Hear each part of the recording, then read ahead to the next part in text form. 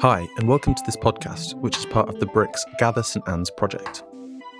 Gather St Anne's explores the histories of St Anne's House and the surrounding area with young people, artists, local residents, tenants and community groups. The big advantage for living around here is that people are very friendly. Bristolians are super friendly. Histories to myths, memories to hopes, the collaboration brings people together and shares local voices in St Anne's, Bristol. We just didn't understand why they were watching us in the street, and it was because we were the first black family on the road. The following collection of stories is made up of contributions from local residents aged from under 10 to over 90. Most of the material was gathered from public events at St Anne's House organised by BRICS towards the end of 2021.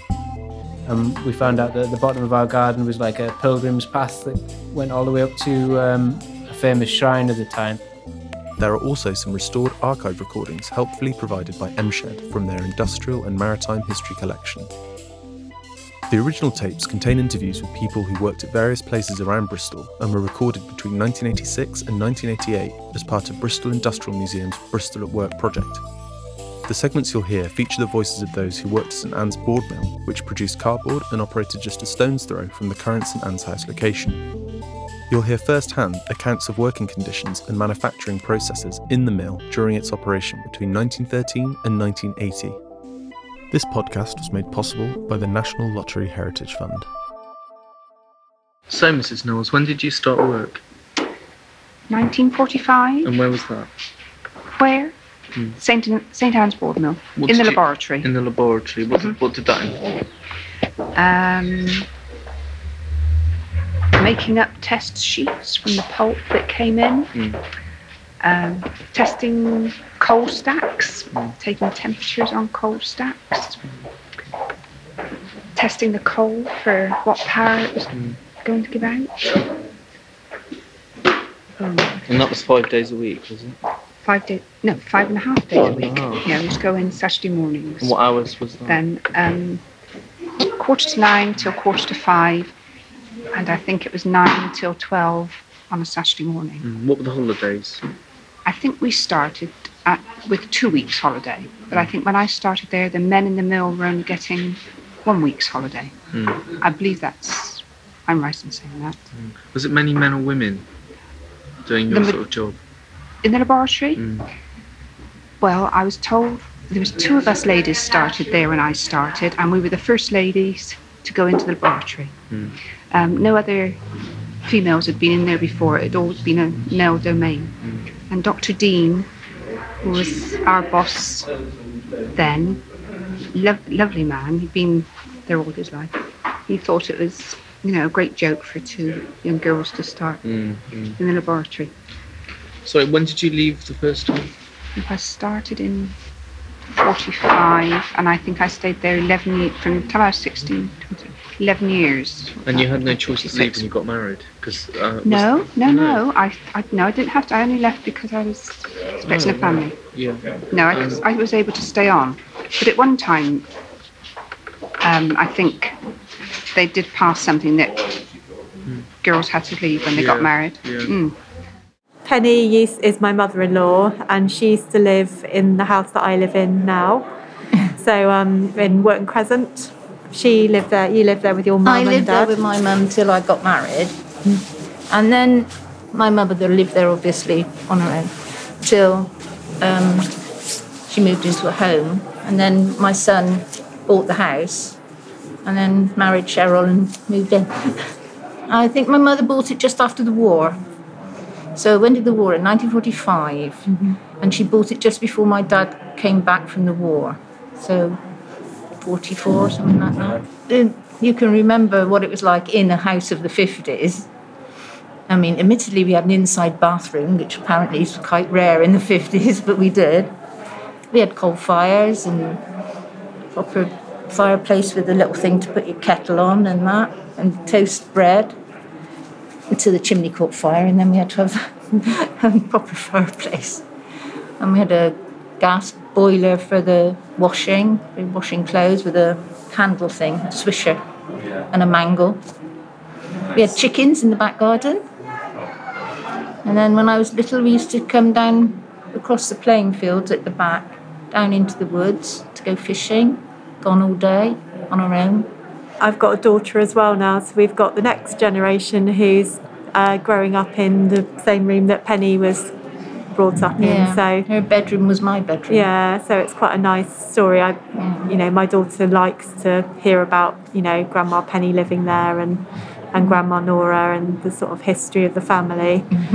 So yeah, we do sort of like to keep it, obviously we've modernised it and everything, but it's nice to feel like there's that history and that my husband used to come as a child there to, play with his grandma, and he's got those memories as well. So it's a nice sort of continuation of the family, really.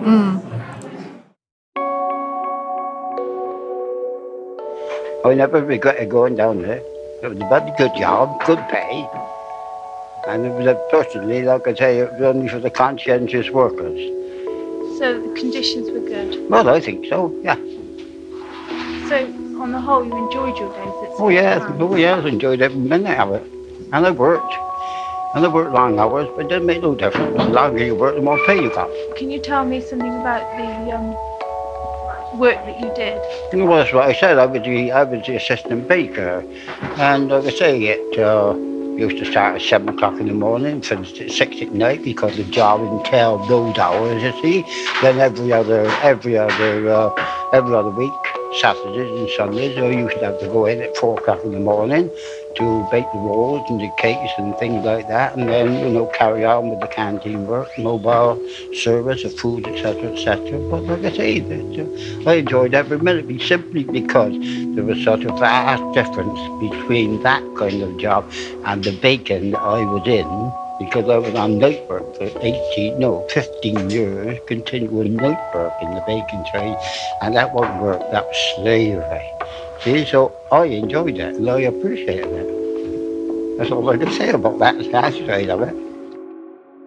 I've only been here a couple of years, but we moved into Nightingale Valley. All the cottages down there used to be sort of railway cottages that serves the railway.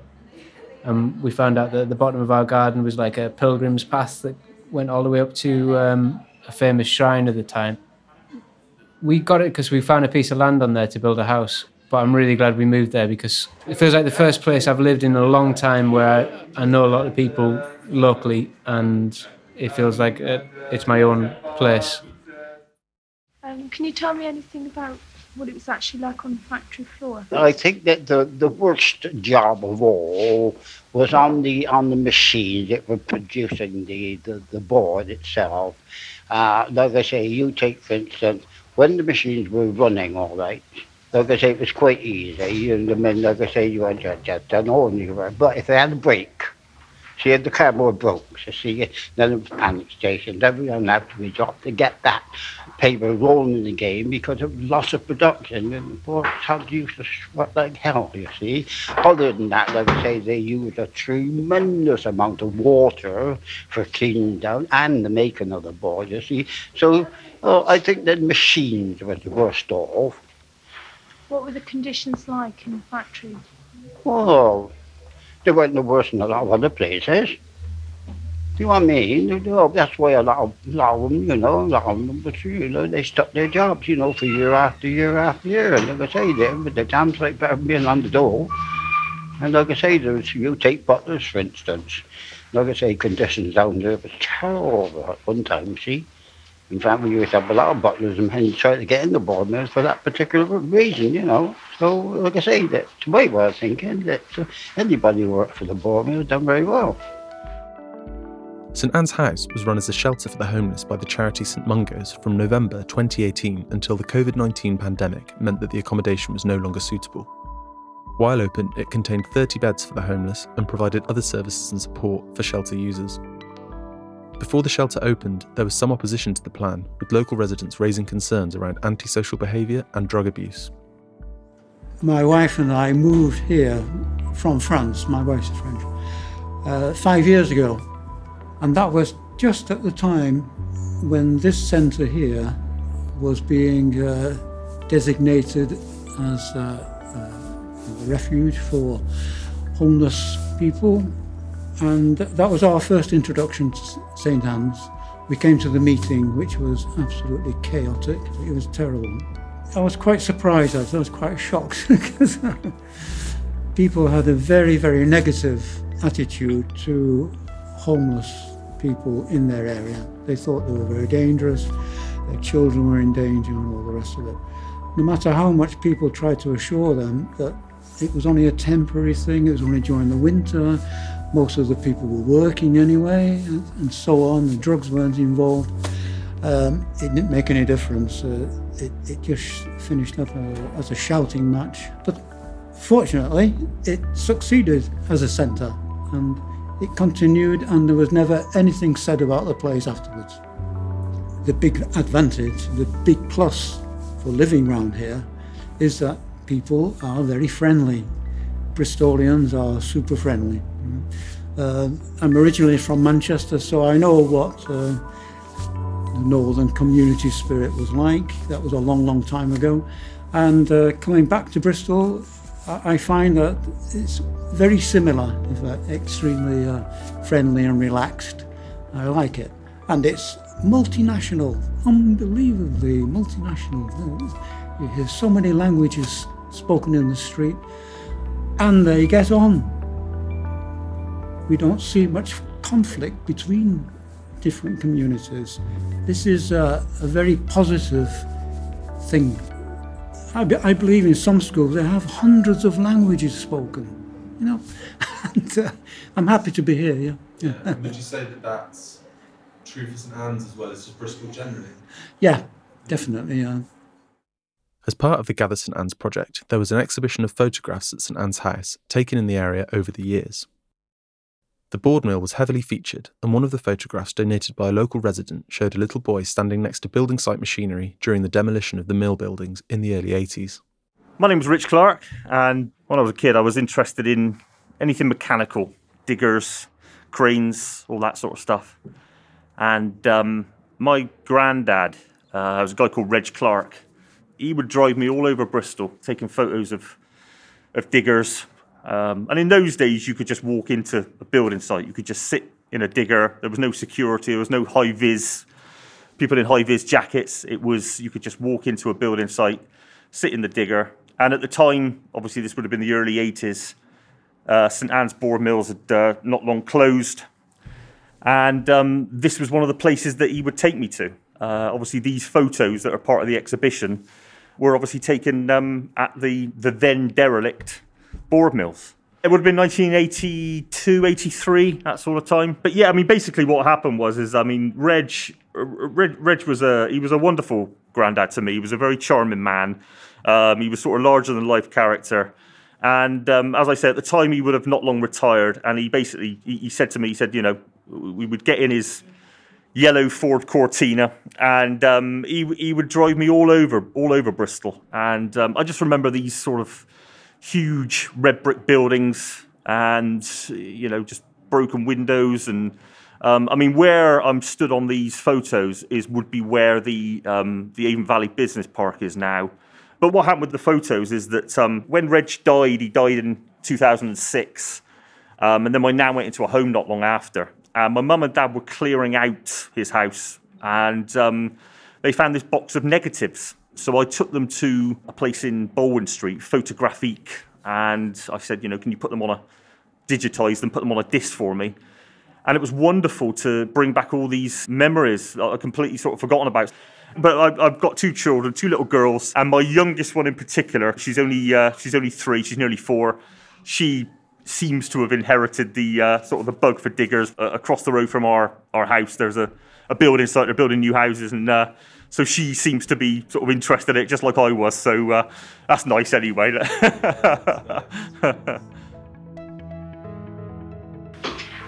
Did many women work for the board mill? Oh yes, yeah, there were. Not so much after the war, because like I say, the women have got phased out, but we had a lot of women in the packing room. It was mostly the women that were in the packing, see, you know, the counterboards, you know, and things like that, see. But outside of that, about the office staff and the canteen staff, very few women working as labour, well, they couldn't do it, you see. Well, they may have done it during the war years, because it wasn't done during the war years. But like I say, that women done a lot of jobs in the war. See, I suppose they may have had some in the mill, I don't know. But gradually, like I say, they were phased out, if they did, rather. And it was only the women in the packing room, like I say, the canteen. So, and office girls, you know. So the actual production in the board mill was hard work?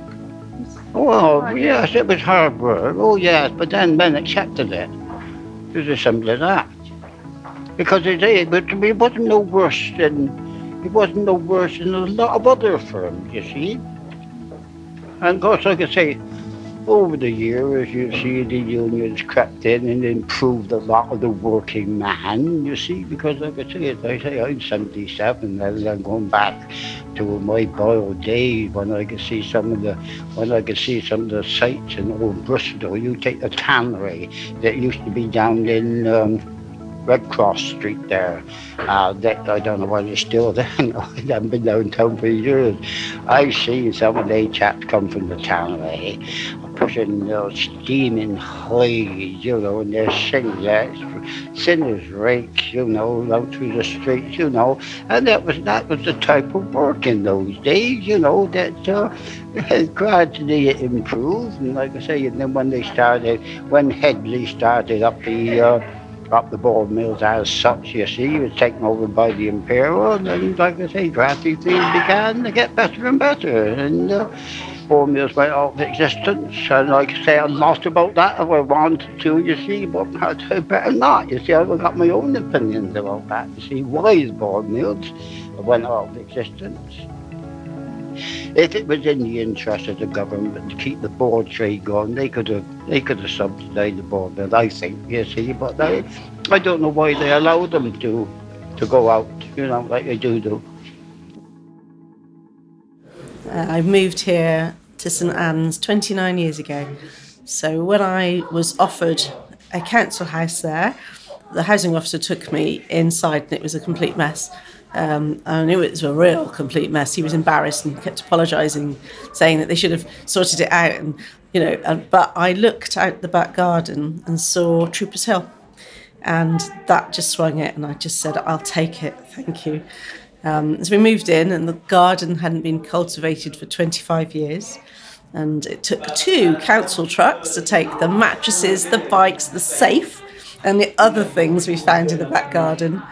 And a great crowd of neighbours came out when we were moving in, and we just didn't understand why. They were watching us in the street, and it was because we were the first black family on the road. And at that time, I had 3 children. Nobody else was like us there. So what have I seen? The changes, lots of diversity. Really nice to see that. Lots of new families moving in, changing things up. And I think St Anne's House is the epitome of that, because this would not have happened 10 years ago. It wouldn't have happened. So you're very welcome. I hope you stay. In addition to finding the archive recordings of board mill workers, we were lucky enough to meet a former mill employee in person at St Anne's House. Morris was at first reluctant to be recorded, but thanks to the encouragement of his neighbours, he agreed to talk on microphone, and gave us some great insights about working at the mill through the war years until the mill's closure in 1980. My name is Morris Francis. I worked at St Anne's Board Mills for near enough 40 years until it closed down. I worked in the board mill coaching department, and once during the war, it was at the time that they bombed Bath. They dropped 2 bombs into the coaching department. One exploded and caused quite a lot of damage. The other one, even though it had come through a concrete roof, jammed into some machinery and didn't explode. The army bomb disposal people came and took it away. Because of the shortage of pulping materials, the board mill organised a waste paper collection and provided Hessian sacks for this paper to be collected in from houses and businesses. later in the war, again because of the shortage of pulp, they started using straw, but the straw had to be sort of cooked to make it suitable material for pulping. And it used to be kept in a field along the river, and they used to keep security on there 24 hours a day so nobody set fire to it. Talking about setting fire, they had their own fire brigade at St Anne's Board Mills. After the war finished, there was a big oil fire at Avonmouth, and even though St Anne's Board Mills Fire Brigade was privately owned, that took part in trying to quench the flames down there. They had a land fire brigade engine, and they also had a fire boat. Hello. What's your name? Frida. Frida. And do you live around here? Yeah. Excellent. And do you like it around here? Yeah. It's nice, isn't it? What's your favourite thing about here? The park. Yeah. The park. Is it St Anne's Park? Yeah. And are there swings in the park? Yeah. Of course. It's the best, isn't it? Yeah. We moved down in 79, came from London, and moved into Trelawney Park. And just then, it was a completely different area to what it is now. But the shops as well, Sandy Park was an amazing shopping centre because there was just almost everything you could wish for. There was a toy shop. There was Owen Williams, which was a kind of posh hardware shop. I mean, it sold sort of screws in plastic bags. And the other side of the road, there was a model shop called, I think it was called something ridiculous like Bailey's Dailies or something. I can't remember, but something like that. And there was a hi-fi shop, which was good because on the other side of the road, I think it was called Tudor Records, and there was a record shop. On the left-hand side, there was a haberdashery drapery store with wooden-fronted little drawers that you could pull out. It's a bit like Grace Brothers, you know, Are You Being Served? And it was really, really nice. You could get things like wool and vests, children's stuff. It was really nice to go in there and you know, you were stepping into the 1940s, really. And then there was the health food shop. And that was just a health food shop like you still get, you know? And it had that same smell that health food shops still have. I have no idea what that is, but... When did you notice it start to change? Sainsbury's. Can't remember what year it was, but when Sainsbury's came, then the fruit and veg shops closed, the fish shop, and it was a disaster for the area. But I'm really pleased that at the moment it seems to be fighting back. Right, Mr. Nichols. First of all, can I ask you where you worked? Yeah, at St Anne's Board Mill. And what year was that you started? 1932. And when did you finish? 1975. Right. Can I ask you what the conditions were like in those days? Well, yes, I had got a few thoughts together. When I started in 1932, I started there as a counter boy, and we used to start work in those days at 7:30 in the morning, and then go to breakfast at 8:30 until 9. That was a full breakfast, wasn't it? Yes, if you wanted. We had to pay for it, of course. And I think egg and bacon in those days was about twopence halfpenny, old money. So it's pretty cheap. Oh yeah. Well, not really, because wages at that time was about £2 per week. Right. So, you know, in comparison. But even so, that was 8:30 until 9, and then we worked until 1 till 2 for lunch, and from then on until 5:30 at night. That was the normal working day. On Saturday as well? And Saturday would be from 7:30 until 1. And off times, conditions were such, there were no unions in those days, and conditions were such that it would be nothing to come along at just before 1 o'clock, as you're perhaps on the clock, waiting the clock out and say, oh, work till 4 today.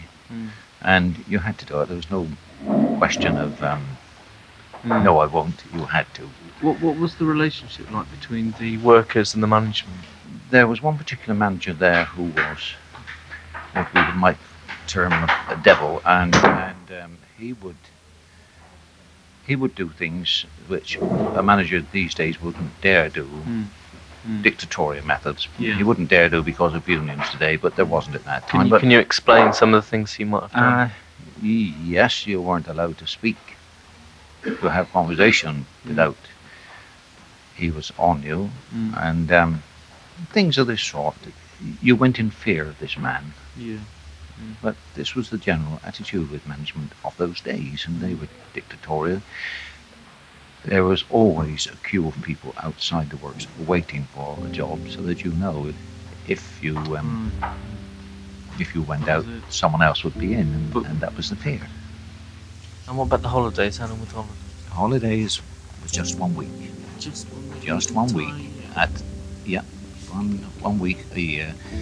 And I do recall on one occasion, after I had moved from the packing department to manufacturing setup, I was on a night shift on a Friday night when we had a very, very bad run, and there was an awful lot of waste board to be cleared. And 2 or 3 of us had arranged to go away for a week's holiday, and we had to catch the coach from Prince Street at 9 o'clock in the morning, and remember we were still working until 6. And we left the job, I think perhaps 7:30 or something like that, just in time to rush home and get to the coach station. And when we returned the following week, we were almost sacked because we had done that. Just 1 week's holiday. I've been living in St Anne's since 2002. I fell in love with this place. My husband, he's a fisherman, so he loves fishing and is a member of the fishing committee. So they're responsible for the walk down by the river, keeping that area nice and tidy. And I travel down from the co-op, heading down to where I live, which is down at the bottom, and see all the houses. It always makes me smile. It always makes me feel like, yeah, I'm home. I've lived in quite a lot of different places. I've lived in France, on and off in Jamaica, and London. But every single place has got its own unique feel. But St Anne's it's got a home feel to it, and it's very safe. What do you think gives it that feeling of homeliness, if you like? The houses, I suppose, they look like doll houses, I always think. And there's lots of dog walkers, and I think people who walk their dogs are always friendly. And there's quite a few fishermen, so my husband can literally walk out the door down to the river, so he's happy. And it's just beautiful. But feng shui-wise, to live by water is really good. Gives you lots of freshness and energy. And the people that live, obviously, are drawn to that sort of place. So they bring an energy to it. And during the lockdown, when we were clapping, and that was like the first time we were seeing people again, and you could hear the sound coming up over the hill and down into the valley like a wave of all this appreciation. It was just such a lovely feeling. That was really a very welcome part of being in our community. Thanks for listening. If you'd like to get in touch or learn more about Brix Public Art Producing or any of the other works we do, please do visit brixbristol.org or follow us for updates on all the usual social channels. To be the first to hear when we release new podcast episodes, be sure to subscribe on our feed, and if you enjoyed this episode, feel free to leave us a review. This episode was produced by Rowan Bishop, with thanks to Lee at MShed for providing the archive material, and to all the local residents who contributed their stories.